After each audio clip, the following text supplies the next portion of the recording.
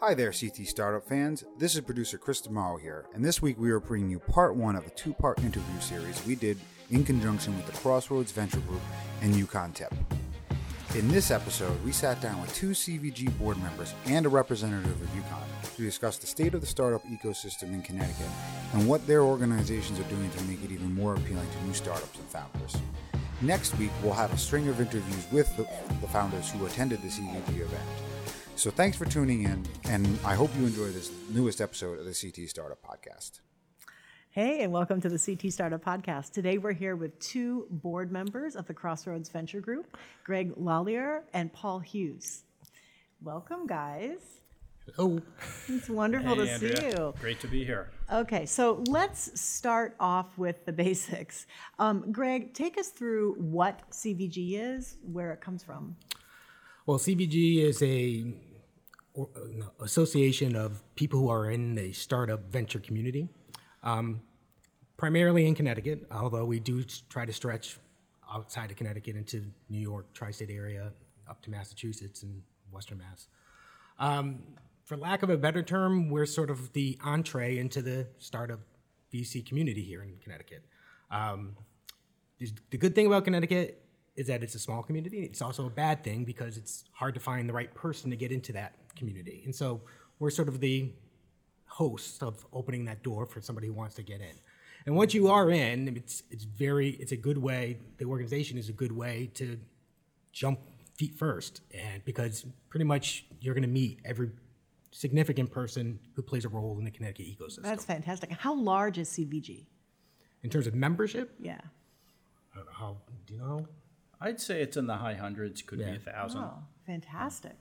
And is it a group that meets on a regular basis? We're here today at Yukon Tip. We're going to get into that later on, but how do you connect with CVG? Yeah, we usually have a meeting once a month, usually.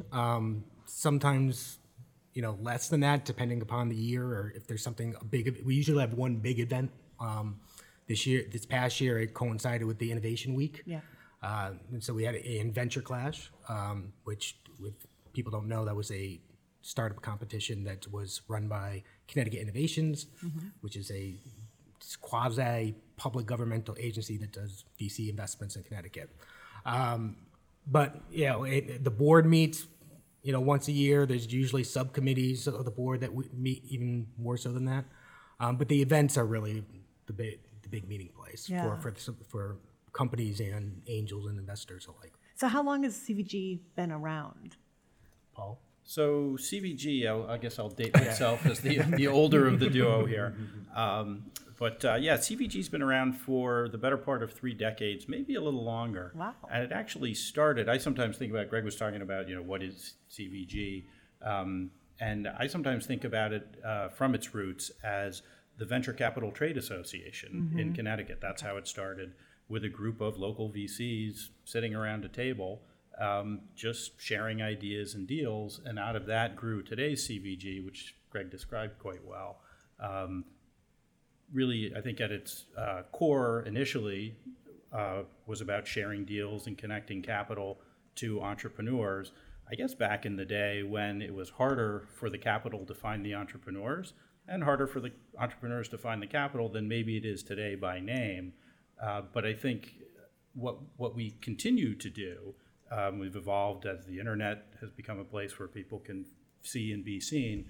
I think the organization has evolved to sort of supplement that and to keep a kind of on-the-ground, person-to-person connection at the events Greg was talking about, the kind of monthly events like the one we're here today, with a focus toward, again, capital formation, back to the roots, and connecting entrepreneurs. Maybe it's with capital, maybe it's with people who work within the ecosystem who can help them understand, in the first instance, maybe from an accounting firm, how to plan for the capital, what are their capital needs, maybe from a law firm to talk about the transaction of bringing the capital into the company and that sort of thing. But again, always with a sort of focus on capital. Yeah, fantastic. So what is a deal that you're really proud of that CVG was? I think every deal's I'm proud of. I mean, Good that's, answer. I mean, You can tell we're talking with a couple of lawyers. well, I mean, honestly, I mean, that's why I got into doing what I do. You know, we joked about it earlier off mic, which Paul and I aren't trial attorneys, and the reason why we're not trial attorneys is because we like to bring people together and make deals, right? When everybody's walking away happy, and that doesn't always happen, but that's the goal, right? And if a deal happens, it's a good thing that the deal happened, and we avoided court, and we avoided people walking out of a room. I grew up in a family business, and so for me, this is in my DNA anyway. I look at every client and person on the other side as if my father was on the other side, doing that deal. So. Right. So in the last decade, has it gotten easier to make deals in Connecticut? Boy, that's a tough question. They're looking at each other like, no. In some ways, yes. In some ways, no, I would say. Interesting. I think we go through these phases where there's, a lot of activity. Yeah. The problem Connecticut, I think, has had from the beginning is sort of there's sort of angels, there's a late stage, and then, but in that middle, it's always been difficult. Yeah. And I think that hasn't changed in 10 years. So you're talking about like the seed and Series A kind of rounds, or? Yeah. Correct. There's plenty of pre-seed capital. Correct. A lot of pre-seed deals getting done. I think they're actually, I would say, sort of when I got thoughtful, as you said, 10 years, I was thinking about the last 10 years, and it's been a real roller coaster. Yeah, So yeah.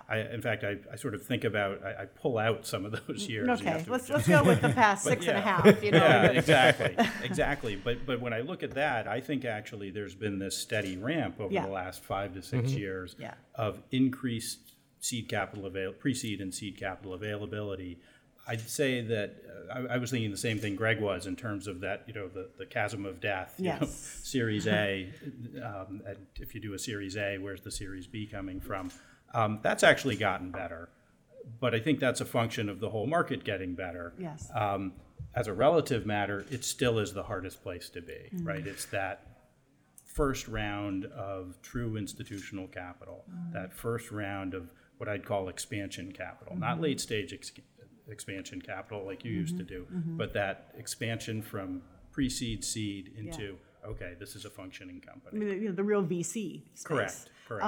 And that, there's been some talk in Silicon Valley and in New York that there's leakage outside of those VC communities, meaning that those markets are geographically saturated and that the VCs are hungry for, exterior markets like Hartford. And yet I don't know that I see evidence of that from this vantage point. Fair enough. I think you're right. So I read the same things. I hear the same things. And while I think that's true, and it's always been true, I mean, let's face it, Connecticut is not Palo Alto. Right. It's not Boston, okay? But it has really, I'd argue, for decades, and we're sort of doing, I think, a better job at letting people know, had a very vibrant venture community, a very vibrant startup community, and actually a very vibrant technology community. There's a lot of publicly traded technology companies here in the state, biotech, high tech, et cetera. But what I've seen over that whole period is we've always been a bit of a leakage state, right? Yep. We aren't. What a great word. And so for us, actually, we don't think of that as leakage. We think of that as capital filling the gap. Right. So in any event, heard it for a long time. I guess it's there. A rising tide raises all boats. I was sort of saying the last 6 years, we've seen an increase in activity for sure. Yeah, I mean, you and I both know that there are incubators and startups, that accelerators that say that their year-over-year growth in interest, in the sophistication of the startups that are seeking funding in the state, in the scale they reach within the first 24 months of being founded, and sort of the velocity of their build.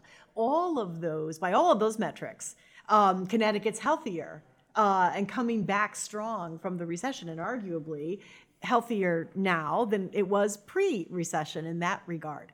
But do you see CVG as playing a role in earlier stage startups?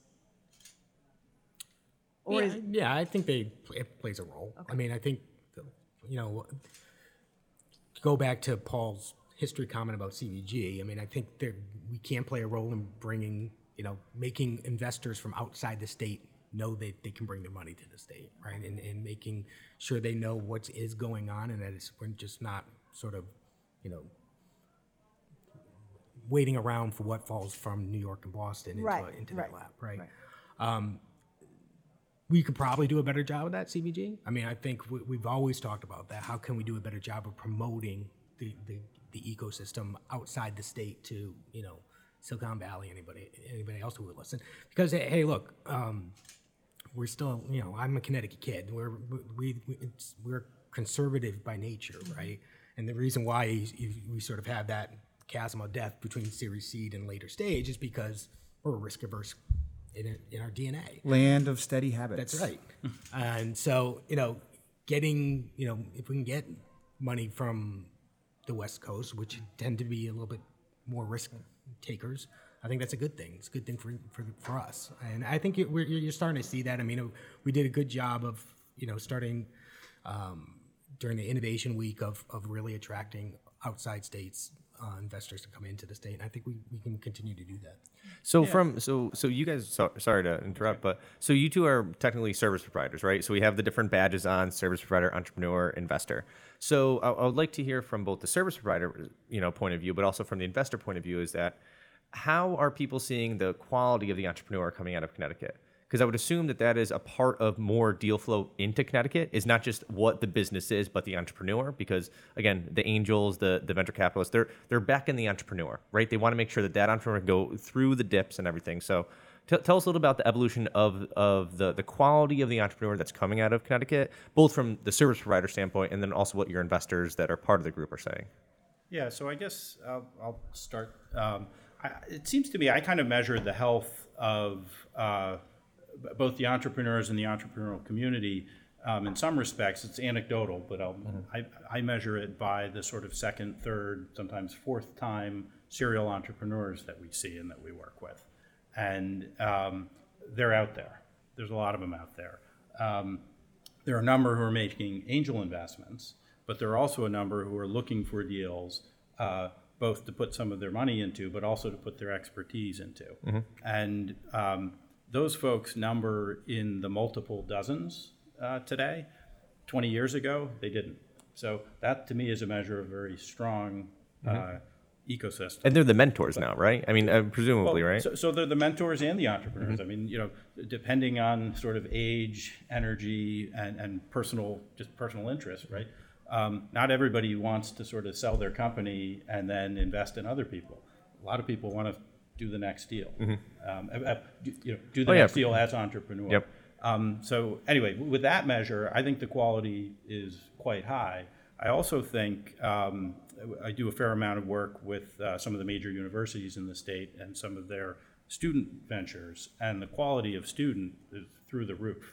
I won't use myself as a comparison because it's been too long, but even within those groups, within those universities, each one versus the other, and within them, I look over the last 10 years and I see such a maturation of the students, the way they think about entrepreneurship, the way they think about their companies, the way they present themselves in their companies. Yeah.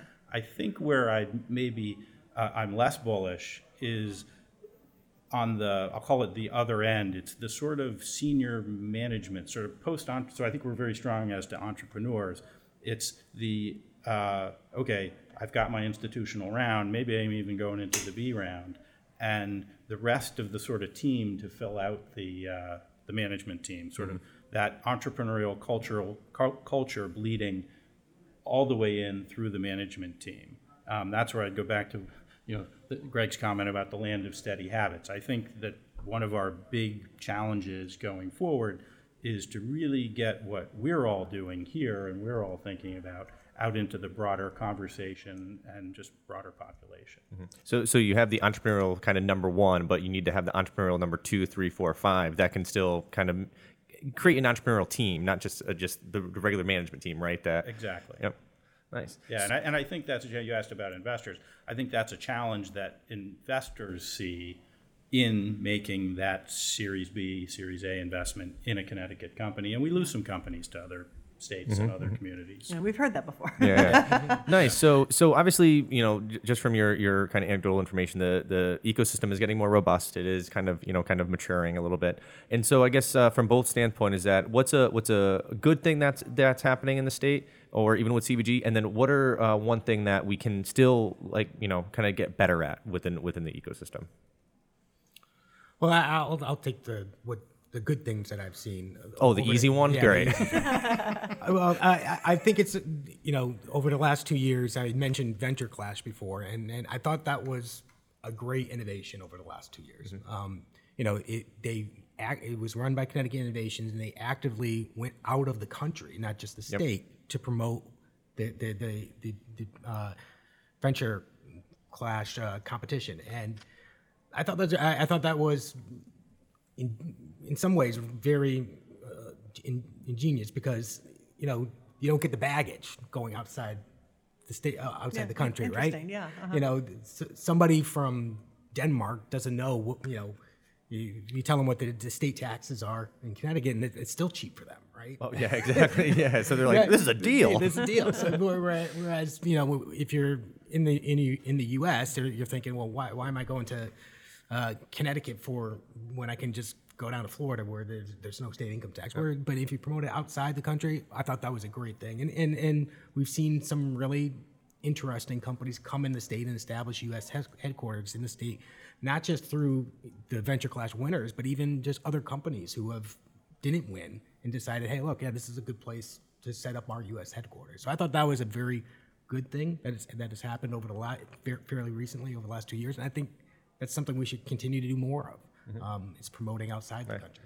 And if we have another minute, I'll address the challenge, and it's actually the other side of that coin, right? Which is getting the word out, and it's both outside the state and inside the state, and changing the conversation from taxes and regulation to patents and intellectual capital, intellectual talent, and all the supporting services that go along with that. We've got all that. We just need to let more people know it. So change the conversation to things that we can actually impact instead of having to deal with the slow kind of trying to change of taxes and all the other kind of stuff, right? Correct. And as Greg, I personally think, as Greg I think alluded to, it's a red herring, right? It costs money to be open anywhere, right? And Florida may have a lower income tax, et cetera, but it still costs money to be open for business in Florida. It costs money to be open for business in Connecticut.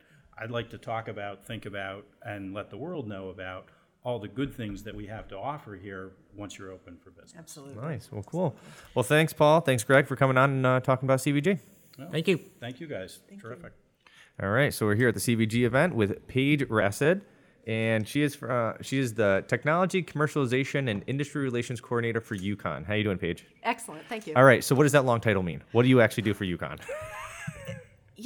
I do a lot of things here. Technology commercialization refers to the idea that we're trying to bring the research that's happening in our labs out to be commercialized, out to the marketplace. So that's half of my job title. The other is the industry relations piece. So trying to bring the industry in, also to look at our research, but also to look at our tip companies and the technology that they have. Okay. So tell us a little about the industry relations kind of side of it. So how has that gotten better over? So one, how long have you been with UConn? Just under a year. Okay, so you're a little bit new with this. All right, cool. So tell us a little about your perspective on how that relationship has been building over the past year. Yeah, we have an amazing technology commercialization team here, licensing directors who try to match the research we have to industry needs. Mm-hmm. And it's hard to find out what the industry really is looking for. Every company is different. A lot of the job is being a matchmaker, trying to draw out from those talent tech scouts at big companies, trying to draw out what they're really looking for, what their focus is from their company, and matching it to, again, the research we have either at our labs or within our tip companies. Make it sound so dramatic. It's amazing. Being a matchmaker, when you really do make that good match, it's a win-win on both sides. It provides the funding from the industry partners to those companies or the researchers here in the labs. Can you give us an example of a good match? Oh, gosh, sure. Just put her on the spot. I know. Well, that's what we do. All right, let me talk about Shoreline Biome. Okay. It's a microbiome company here in Tip. It's a company that has created diagnostic tools to identify the bacteria in a person's system for the sake of therapeutics. So the matchmaking comes when we look at companies like, for example, Roivant Sciences. We had them come in, interview with our companies, and again, it's that matchmaking. So creating the meeting for the scientists and the industry person to discuss the science, discuss the place that company is in their development, to try to figure out if there's a synergy between the large company and our smaller companies or the research we have here. And if it works, if the match is successful and a license is made or a merger agreement is put together, then that can mean funding for the company or funding for the research here at the Fantastic. labs. So what are we doing today? Today, we've got Crossroads Venture Group here. And this is an example of us bringing outside organizations in to hold their events here at UConn. CVG is a very well-established trade association here in the state. Yep. They were able to bring, 75 people in. It's a good crowd. It's a really nice crowd to talk with entrepreneurs from outside the university, but also we have our tip companies displaying here. And the crowd is made up of entrepreneurs, academics, service providers, and sources of funding. So angel investors, venture capital investors. So hopefully they're here looking at the innovation posters that we have set up so they can read about the real detailed science that's involved. And talking with those entrepreneurs, because so often that angel investment or venture capital investment is based on personality. Yeah. I mean, it's, again, matchmaking. It's like a marriage between the two of them. They're going to be working together for years, and it's really important for the entrepreneur to meet in person with their investors. Yeah. Wonderful. Fantastic. So you kind of seem to walk the line between academics and the kind of the startup scene, right? So how have you noticed the evolution of the startup scene? So were you involved in kind of the startup scene or academics before you took this job? Yes. So previous to this, I was COO at the Connecticut Technology Council. Okay. I worked as, We're familiar with them. Yeah. I worked with Crossroads Venture Group in the past too. So yes, very much so. So over working with the CTC and now working with UConn, how have you seen the evolution of the startup ecosystem in Connecticut? Really, over the last decade, it's been incredible, the development of the innovation ecosystem. I think that there was a real lack of entrepreneurial activity. Gatherings like this were fewer and farther between. It was before the days of CT Next and all the funding that went into supporting the entrepreneurial ecosystem. Now, what we have is events all over the place. We do them, CVG, CTC, all these alphabet soup kind of agencies from across the state are holding gatherings to try to nurture these relationships. It's so important. So it's developed a lot. I still think that there's a huge place for the sort of stage 2 companies, the slightly later stage companies to be developed more, but this is a great start. Yes, wonderful. Well, thank you so much, Paige. You're welcome. We still have time. I didn't make it. You didn't see me flailing. The last one goes over. I'm like flailing. Hey, we're out of time. Eric just keeps going. And now Andrea's like, no, we're done. We're good. Like the life of a producer. Shut this down. So, well, Okay. yeah, right. No, I Yeah, mean, exactly. Life of the producer. Yeah. This is staying in. No, it's not. He's cutting this out. So we're going to go back to where we were when you were answering. You just answered your last question. So this next one, I'll do. What comes next from a gathering like today? Well, hopefully these entrepreneurs will have a pocket full of business cards. And for them, it's about the follow-up. Yeah. Making sure that the connection that they made here doesn't just fizzle. Yeah. And that's a lot of work. For Yukon Tip, we work with the companies to encourage them to do those follow-ups, sometimes help them reconnect with people they've lost touch with.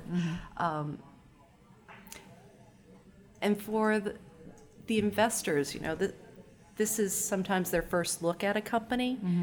For them, I know they will take that list of companies that they're seeing today, take it home, log it in, and they're going to be watching these companies to see how they develop. And it's important for the companies to get in the news, get on podcasts, make sure their name is out there so that the investors see them over and over again and they stay top of mind. That is a very important point, and we definitely see some familiar faces out there. So sometimes you can kind of tell who's really hustling out there, who's really trying to make it work. Because that's a recognizable face. Yeah. Well, they say it takes 3 or 4 meetings to really make a real connection. So for an entrepreneur, it's important to just be out there in the community, go to these kind of industry meetings, and constantly get in front of their target market, their target investor, their target customer. Now, UConn, over the past a couple decades, they've really become a premier research university, right? There's a lot of research being done and so forth. Is really the real step to kind of showcasing the research is the commercialization? Like when companies start connecting with the and start connecting with the research that's happening, and to kind of actually make real businesses about it. Is that kind of when you kind of see, oh wow, the research gets put into real life or into the marketplace? Yeah. Well, there's 2 sides to research. One is the commercialization side. The other is for science sake. At either point, there are decision points there. Is this marketable? Is this a product that someone wants? And that's the commercialization road. And you've got the whole patenting process to protect their IP, and all of that is involved in our tech commercialization services area. There's cool science even just in the straight up research that doesn't necessarily have a strong market, and you'll see a lot of researchers doing amazing things here that may not have a commercial basis but is adding to the field of research, and that's so important too. So I know, kind of to wrap this up, but normally we're talking about UConn students, right, or professors that turn the research into kind of a business or into kind of a viable market product. Is there any way for just an entrepreneur to get involved with kind of what's going on at UConn and the research and everything like that? Is there a way for entrepreneurs to kind of reach out? Because again, there's a lot of, I know for some entrepreneurs, they're looking at universities, what they're doing, what research is saying, oh, I can commercialize that, or I can commercialize this. So a lot of times the researcher, the scientist, is not the best CEO type. That's why they're a scientist. They don't have the time, energy to do that. So often what our TIP program does is we try to take those entrepreneurial types, serial entrepreneurs who are interested in leading their next startup.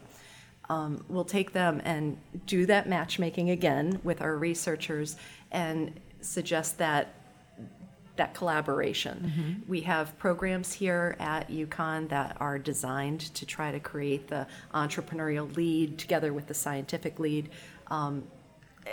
And yes, so there's spaces for entrepreneurs to get involved in UConn. And one great place to start is our innovation portal that lists so much of our key research and patents that are available for licensing. Where do they find that? That's ip.uconn.edu. Perfect. There we go. Paige, thank you very much for joining us. We're going to have to wrap it up there. But yeah, thank you very much. Thank you all. Thank you, Paige. Thank you for listening to CT Startup. More Connecticut startup news, information, and events can be found at ctstartup.com. The weekly episodes of this podcast can be downloaded from iTunes, Google Play, Stitcher, and ctstartup.com. Finally, we would like to thank both Sublime Exposure Online and Mirtha Kalaina for providing resources and space to CT Startup, which make this show possible. See you next week.